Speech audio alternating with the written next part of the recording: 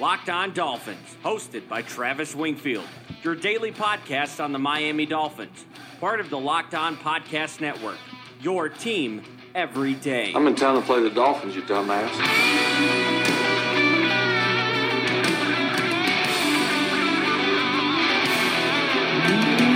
What is up, Dolph fans, and welcome into the Thursday, December the 26th edition of the Locked On Dolphins podcast. I am your host, Travis Wingfield, and as always, I am here to bring you your daily dose of Miami Dolphins football. And on today's show, we are previewing the final football game of the 2019 season for your Miami Dolphins. The Fins' season ends where Brian Flores' career started. Is there any hope of victory? Plus, Miami have been underdogs in every single game this year. Just how impressive of a feat is it winning 4 games with that stretch? We'll explore the Ringer's Kevin Clark's article to find out and discuss the primary focus of the Dolphins' vision, maximizing their value, and in the spirit of Christmas, I'll give you my wish list for the 2020 offseason and beyond, all of that and more. But first, before any of it, I kindly invite each and every one of you to subscribe to the podcast on Apple Podcasts. Go ahead and leave us a 5-star rating, leave us a review. You can follow me on Twitter at Wingfield NFL, voted the number 1 follow on Dolphins Twitter by Dolphins Twitter. You can follow the show at Locked On Fins. We're going to follow you back. And of course, check out LockedOnDolphins.com, the number 1 blog in the entire Locked On network with daily written content on your Miami Dolphins. That's another Miami Dolphins. We start the podcast with a bit of a news, and we missed Christmas's podcast on Wednesday, and we won't have a podcast for you guys on Friday. Of course, we will be back on Sunday night with the recap of Week 17 against the New England Patriots, but the news this week, we saw it happen in the game on Sunday. Myles Gaskin had a pretty significant ankle injury, and he will now miss the rest of the season. The final game, he is placed on injured reserve. In his place is running back Samaje Perine, a star back at Oklahoma, who was thought to have good NFL prospects, got drafted by Washington, and was most recently in Cincinnati. This will only serve to add more numbers to Miami's absurd, record-breaking numbers from a player usage and transactions made standpoint in one single season. And with that, we jump into this article that was published, I believe, on Monday after Kevin Clark of The Ringer traveled to South Florida to cover the Dolphins and Bengals' epic Tank Bowl type of game, and he wrote an article about how the two teams are faced and steeped in juxtaposition, and it does start with the lead, which covers the things we already know. The Dolphins were thought to be tanking. Morally reprehensible was the description for how they approached this season, but they just turned out rather to be a typical bad team. But when you consider the perspective of what this roster has been through and what has been given to Brian Flores and his coaching staff, that it's beyond impressive what they've been able to do. And we start in the article here with a quote from Chris Grier, who says, "It's such a physical game, and to go ask players to go out there and not try to win games and get beat up is the complete wrong idea of what you're trying to establish in football," end quote. But we also know from the front office, and as far as Chris Grier is concerned, that the Dolphins backed off pretty much any assets in 2019 in exchange for future assets in 2020 and beyond. And the Dolphins have not been the worst team in football, even though they hamstrung their coaching staff to be the worst team in football. Miami have made 228 transactions this year. The NFL average is 142. The team used 83 players, the most in NFL history. They have claimed 20 players off waivers. That's more than anybody else. Teams average around 4 claims per year, so the Dolphins have 5 times the waiver claims of the average team in the NFL. They have about $65 million in dead money. That's among the biggest number in NFL history for all of those statistics, and enough to allow them to have over $100 million in cap space next season. They traded 2 of their best players earlier this year in Laramie Tunsil and Minkah Fitzpatrick, and this goes back to an idea, this is me talking separately from the column right now, about the Dolphins' vision to maximize their value at every step of the way. And if you do that enough times over and over again, as the Dolphins have done this year, getting 2 first-round picks and a second for Laramie Tunsil, getting a potential top 10 pick for Minkah Fitzpatrick from the Pittsburgh Steelers, that did not work out as planned because the Steelers lucked in to a bunch of wins. But if you continuously do that, you maximize the value of the players on your roster, you're going to set yourself up to be consistently strong deep into the roster, at the top of the roster, and give yourself yourself ultimate flexibility on draft day, in free agency. It allows you to win the compensatory formula. Basically, this is what Philadelphia, New England, and Seattle do year in and year out. It's what Cleveland tried to do, and now, even though they're not well coached and had a much more challenging season than many people had projected for the Cleveland Browns, they are far better off than they were 3, 5, 6, 7, even 15 years ago with that horrible organization. The Buffalo Bills did the exact same thing 2 or 3 years ago, and now look at them. They're in position to qualify for their second postseason run in 3 years, and there's other teams around the league that are bad like Miami, but the juxtaposition between the Dolphins and the other teams, like the Washington football team, for instance, Dan Snyder and that operation, they don't have the benefit of extra picks. They don't have the benefit of a bunch of cap space. The New York Giants with Dave Gettleman and Daniel Jones, would you rather be in their shoes going forward? I sure as hell wouldn't. The Detroit Lions, they hired a defensive whiz as their head coach in Matt Patricia, and they can't stop a nosebleed on that side of the ball, and their quarterback is coming off a significant back injury. The Jacksonville Jaguars, I mean, do we even have to go there? The Dolphins are on a different plane from these other bad teams, and the way they have done it, the things they have accomplished with this horrible underdog status in every single game is the number one thing this team had to get right in the coaching staff, in the program, to design a program that could consistently churn out players from the back end of the roster or just plug them into the system and get results. That's been the approach. It's worked this year with guys that have come off the street, guys that were undrafted and the like. They've gotten results out of those guys, and when we go forward, it's going to be even more results from guys that they have in the back end of the draft or the middle rounds of the draft or the bargain buys in free agency. This is just step one. We're seeing the fruits of the labor come to fruition here in year number one, and the next season, it's going to be projected to win 5 or 6 games, and this coaching staff's going to find a way to get 7, 8, 9 wins, and that trend will continue for this Miami Dolphins team if they stay on this track. And Kevin Clark had the benefit of talking to Chris Grier and some Dolphins staffers in regard to this rebuild, and Grier told Clark simply, quote, "Let's see how much draft capital we can accumulate and use that going forward however we see fit. It allows free agency, trades, movement up and down draft day, and in the following year in the draft capital in this day and age is very important. So for us, we established from day one that we wanted to try to get as much draft capital as we could," end quote. Kevin Clark then goes on to say that this is the exact same approach the Philadelphia Eagles and Howie Roseman took, saying, we're not going to sit here and say to ourselves that we're going to draft better than everybody else in the NFL every single year. The way we're going to protect ourselves and make ourselves get more draft hits is we're just going to pick more than every other team. And Miami has adapted that approach not just for this season, but going forward, so expect Miami to continuously restock the cupboards with multiple draft picks. He puts a bow on the article by talking about the advantages of getting themselves into this position and how it extends beyond just getting draft capital, but it also allows them to, quote, once culture is established and the players know how to win or learn how to win, that's when it takes off. If it's a year from now, great, or 2 years, but for us, we're trying to win as many games as we can every single year.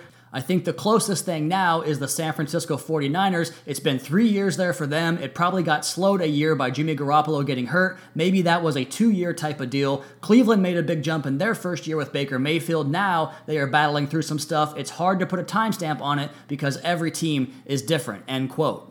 And then we get a good quote here from Grier on the quarterback position, and it says this, quote, mistakes are made because you have to have it. You say, we're going to go with this guy, and you put all your eggs on this one guy, even though in the back of everyone's mind, it's, well, maybe it's not quite the guy. Fitzpatrick has done a fantastic job. Josh Rosen has been getting better. We're going to do everything we can at the position. It's not just quarterback. We need to get better at a lot of positions. Quarterback is obviously a very, very important piece, and we know we have to add competition there, and we'll do everything we can to find the right guys, end quote. So that to me says that Josh Rosen is not long for this team, as we have talked about on this podcast. All this stuff kind of brings into fruition all of the comments and the ideas put forth on this podcast. It's good to hear it from a national guy. It's good to hear it come down from the top with Chris Grier and the Miami Dolphins. Then Clark spoke to Brian Flores, the Dolphins head coach, who made a pass talking about Chase Young and the idea of drafting particular players that might not fit their scheme, and we'll touch more on that in the next segment. But Brian Flores was never going to give away his draft plans or his thoughts on any particular player, even though he gets asked about the draft every single press conference because the beat writers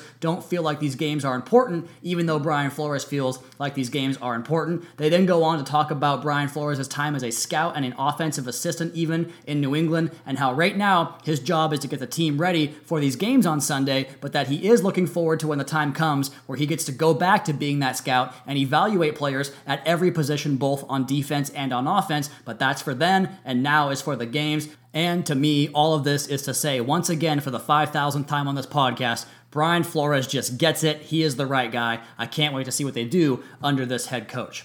And if you think you're the right guy to make your picks for betting on sports games this year, then you guys got to check out MyBookie, because if you think you know football as well as anybody else and you can call them like you see them, MyBookie is the place for you, because they let you turn all your sports knowledge into cash and your wallet. Between football season, the NBA, and the start of college hoops, it's time to get off the sideline and get in on the action with MyBookie. If you're the kind of guy who likes to bet a little and win a lot, try a parlay. For instance, if you like a couple of big favorites this week, parlays are perfect because they let you bet multiple games together for a much bigger payout. So if you're going to bet this season, do the smart thing and go to mybookie.ag, because no one gives you more ways to win than they do. If you join right now, MyBookie will match your deposit halfway, all the way up to $1,000. That means if you deposit $2,000, you get an extra $1,000 in free money to play with. Just use promo code LOCKEDON to activate the offer. Once again, that's promo code LOCKEDON to take advantage of MyBookie's generous sign-up offer today. Visit mybookie.ag. You play, you win, you get paid.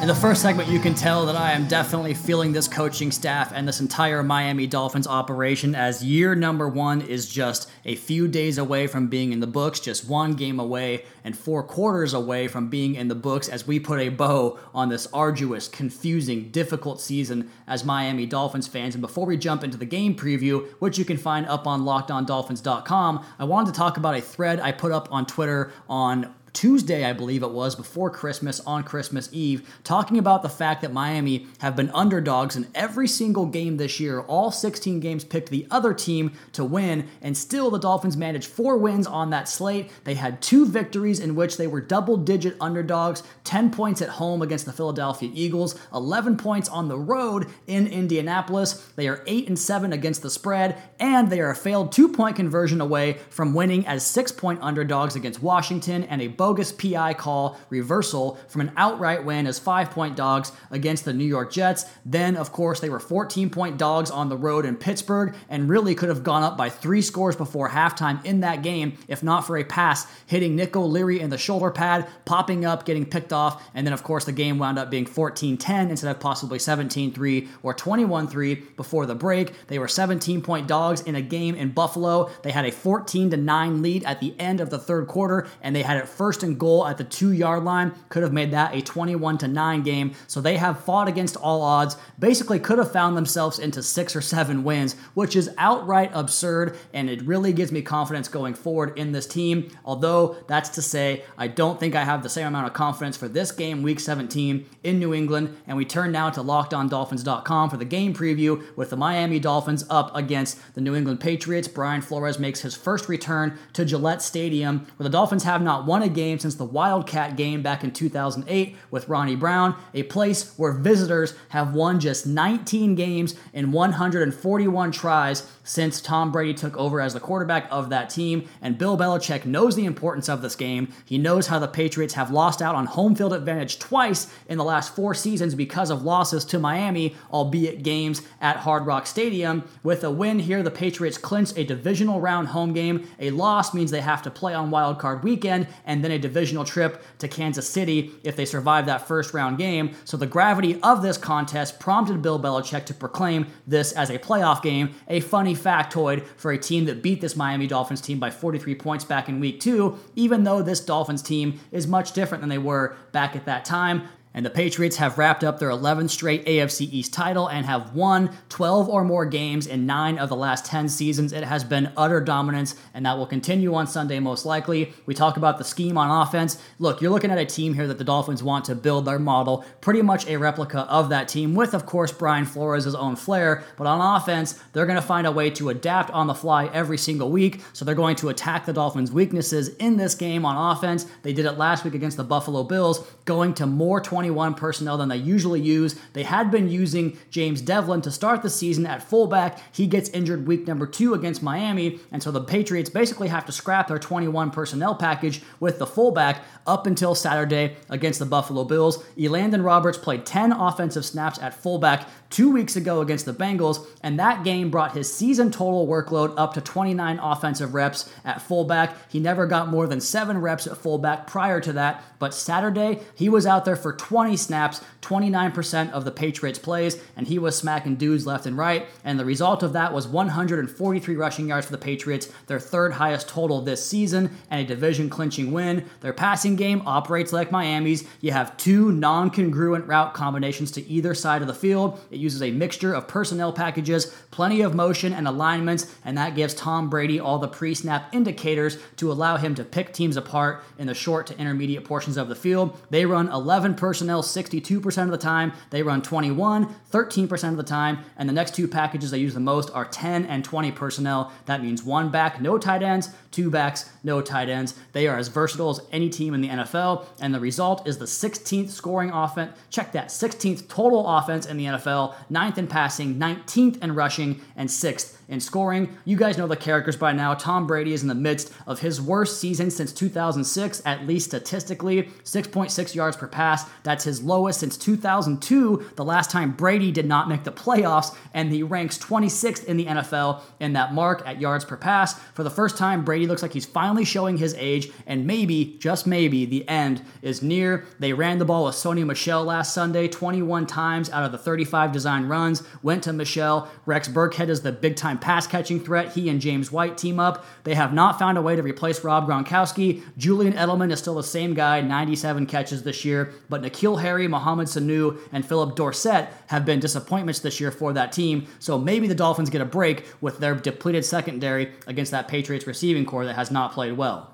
On the other side, defensively, we know what this looks like, and I want to touch on this point very vehemently because the Patriots, they utilize their defensive personnel in the way that Miami wants to use their personnel, and it's a reason why they traded away Chandler Jones. It's a reason why we argue that maybe, just maybe, Chase Young is not the ideal slam dunk fit for Miami because they want players that are versatile, and they're only going to give extended workloads to players that can play multiple positions. And again, that's not to say that Chase Young does not have the ability to play multiple positions. He just hasn't done it yet. They give the defensive lineman on that team no more than 50% of the workload. The top snap taker has only played 52% of the Patriots' defensive snaps on that line. Now, last year, when they had Trey Flowers, he played about 80% because he could play like 6 different positions on that defensive line, whether it was inside as a 2 technique, all the way out as a 7 technique, and everything in between. But they're going to do that on the defensive line. At the linebacker position, the highest snap taker is 80% with Jamie Collins. They have Kyle Van Noy playing rusher off the edge and the A-gaps. Pretty much anywhere you can line up as a linebacker, they're going to put you there. And the Patriots go heavy with Donta Hightower, Kyle Van Noy,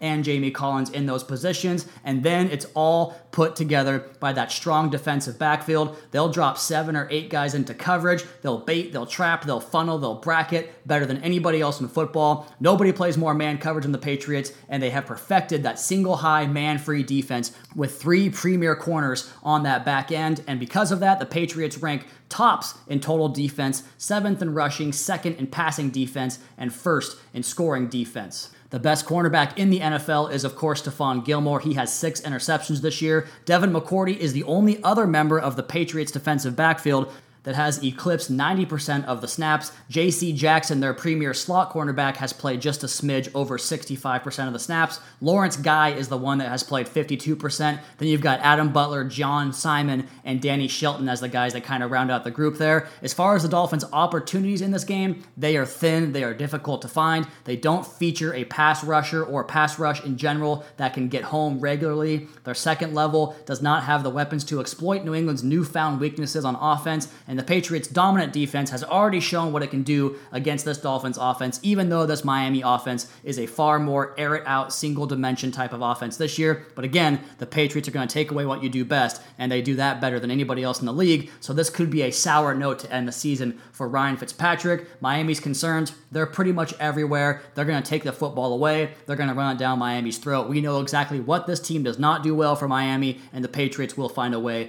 to exploit that. Again, it's all been positive so far for this Dolphins team as far as finding 4 victories on the schedule. It looks like they have the right vision in mind. It definitely looks like they have the right coaching staff in mind. It's going to be a bittersweet end to the season on Sunday for Miami because we won't get to see meaningful football from the Aqua and Orange for 8 more months. But then again, the 2019 season can't come to its conclusion fast enough, even if it's in a lopsided defeat. That's what I'm projecting here. I've got Patriots 41, Dolphins 7. It's going to be a blowout. It's going to be ugly, but at least the season will finally be over, and we'll talk about what important football is going to mean to this team next year on the other side of the podcast and get to my Christmas wish list. All of that next here. Locked On Dolphins podcast at Wingfield NFL at Locked On Fins. All that it means is I'll always be dreaming of you.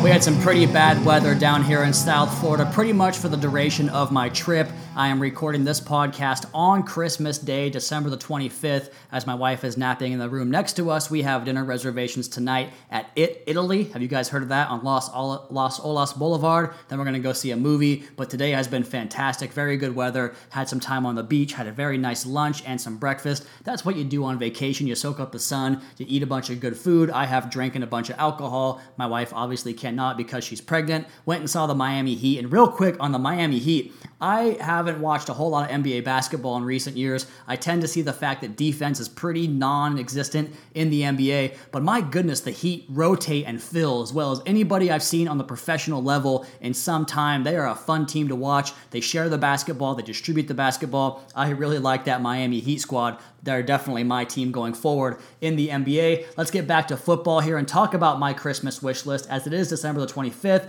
And this kind of goes back to the first segment of the article we talked about with Kevin Clark from The Ringer, that you don't need to force the quarterback addition. That's wish list item number 1. Don't force the quarterback addition. Let it happen naturally. Don't just take a guy to take a guy. Now, if you identify the guy as the absolute right fit for your offense and you want to trade up to go get him, be my guest. That's fantastic. I would prefer that. Just don't draft a guy to draft a guy. That's my top wish. My second wish is to fix the offensive line. This offense will thrive when the offensive line gets up to speed. And of course, the biggest aspect of that is adding a second dimension to the offense. We know the Patriots want to be versatile in every way they possibly can, finding multiple ways to beat you. So when they don't have one aspect of their team going that day, they can just switch over and adapt and beat you in another way. The Dolphins are hamstrung by the fact that they just cannot run the football right now at all. And so the top of my wish list here is to go get Joe Thuney or go get Brandon Scherff from Washington. Of course, Thuney from the Patriots.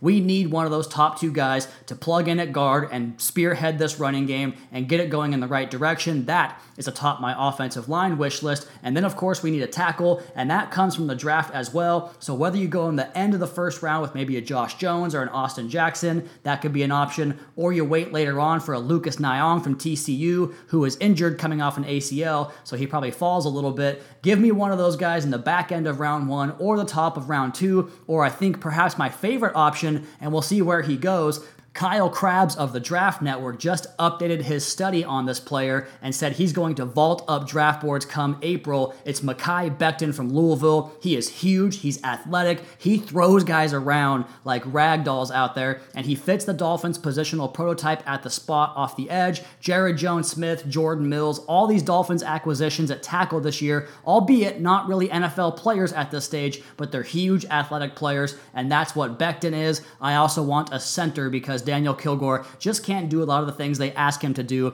A Creed Humphrey and Nick Harris would look great on this team going forward. And then the wish number 3 is just to get healthy and stay healthy. We know Miami has the second most players on injured reserve this season. Xavier Howard, Bobby McCain, Preston Williams, maybe even Rashad Jones to an extent if he comes back. We've had really bad injury luck going back several years now, so I just wish that part of the roster, that part of the equation can get fixed in the future. And then wish number 4 is to find the pieces to execute that rush contain scheme we always talk about. We've been over a million times. A name I'll throw out there that I haven't talked about a whole lot is Kevin Dern's favorite option from Notre Dame, Khalid Kareem. He is a good, versatile outside rusher / run defender who can condense inside, and he's justified in saying that he loves Khalid Kareem because that guy can flat out play. Maybe it's Jadeveon Clowney, maybe it's Yannick Ngakoue in free agency, maybe it's a lower budget move with Efe Obada. I think Yatir Gross-Matos from Penn State really fits that mold, and he can do it from that second pick in the first round, possibly. Again,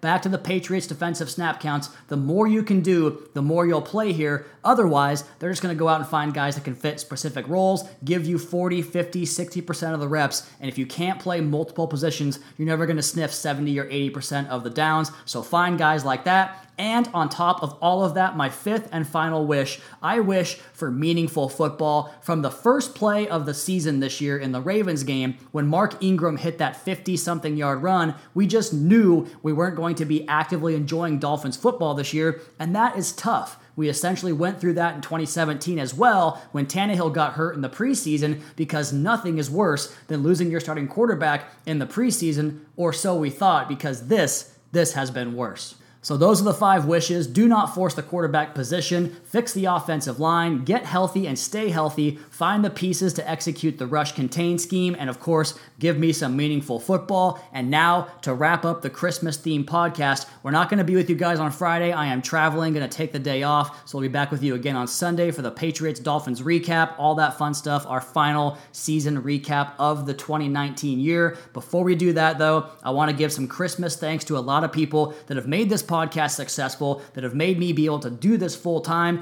And I want to start with people inside the Miami Dolphins organization that have given me the tools I need to get the access to the team to give you guys better coverage. Eric Todoroff in the digital media department. Jason Jenkins has been fantastic. Scott Stone, Matt Taylor, Vieira Halam, Sidney Wade, Tom Garfinkel. So many folks have been so instrumental in helping this situation, getting us down here to cover some games. It's been a blast. We love South Florida. Thank you all to the Miami Dolphins organization.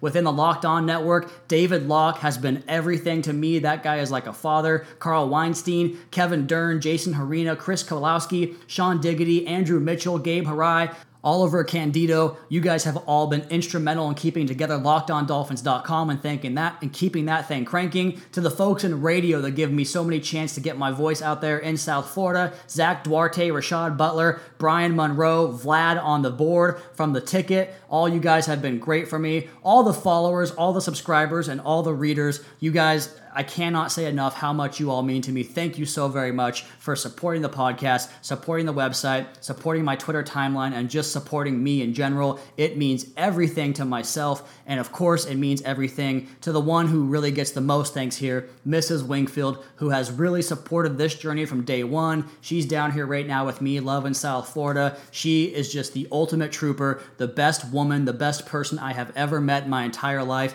Even Kevin said it once he left here on Monday on his flight, said that, man, you found a good one, and he is damn right about that. Mrs. Wingfield has been everything for me. Thank you so much, sweetheart. You're the best person I know, and that is a great way, I think, to end the podcast for the week, to end the podcast for the Christmas season.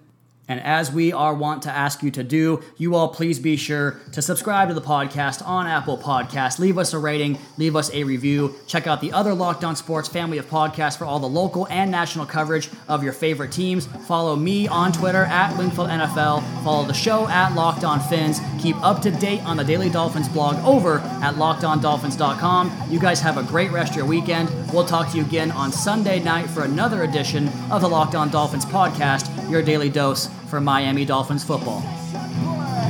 Fins up. Merry Christmas.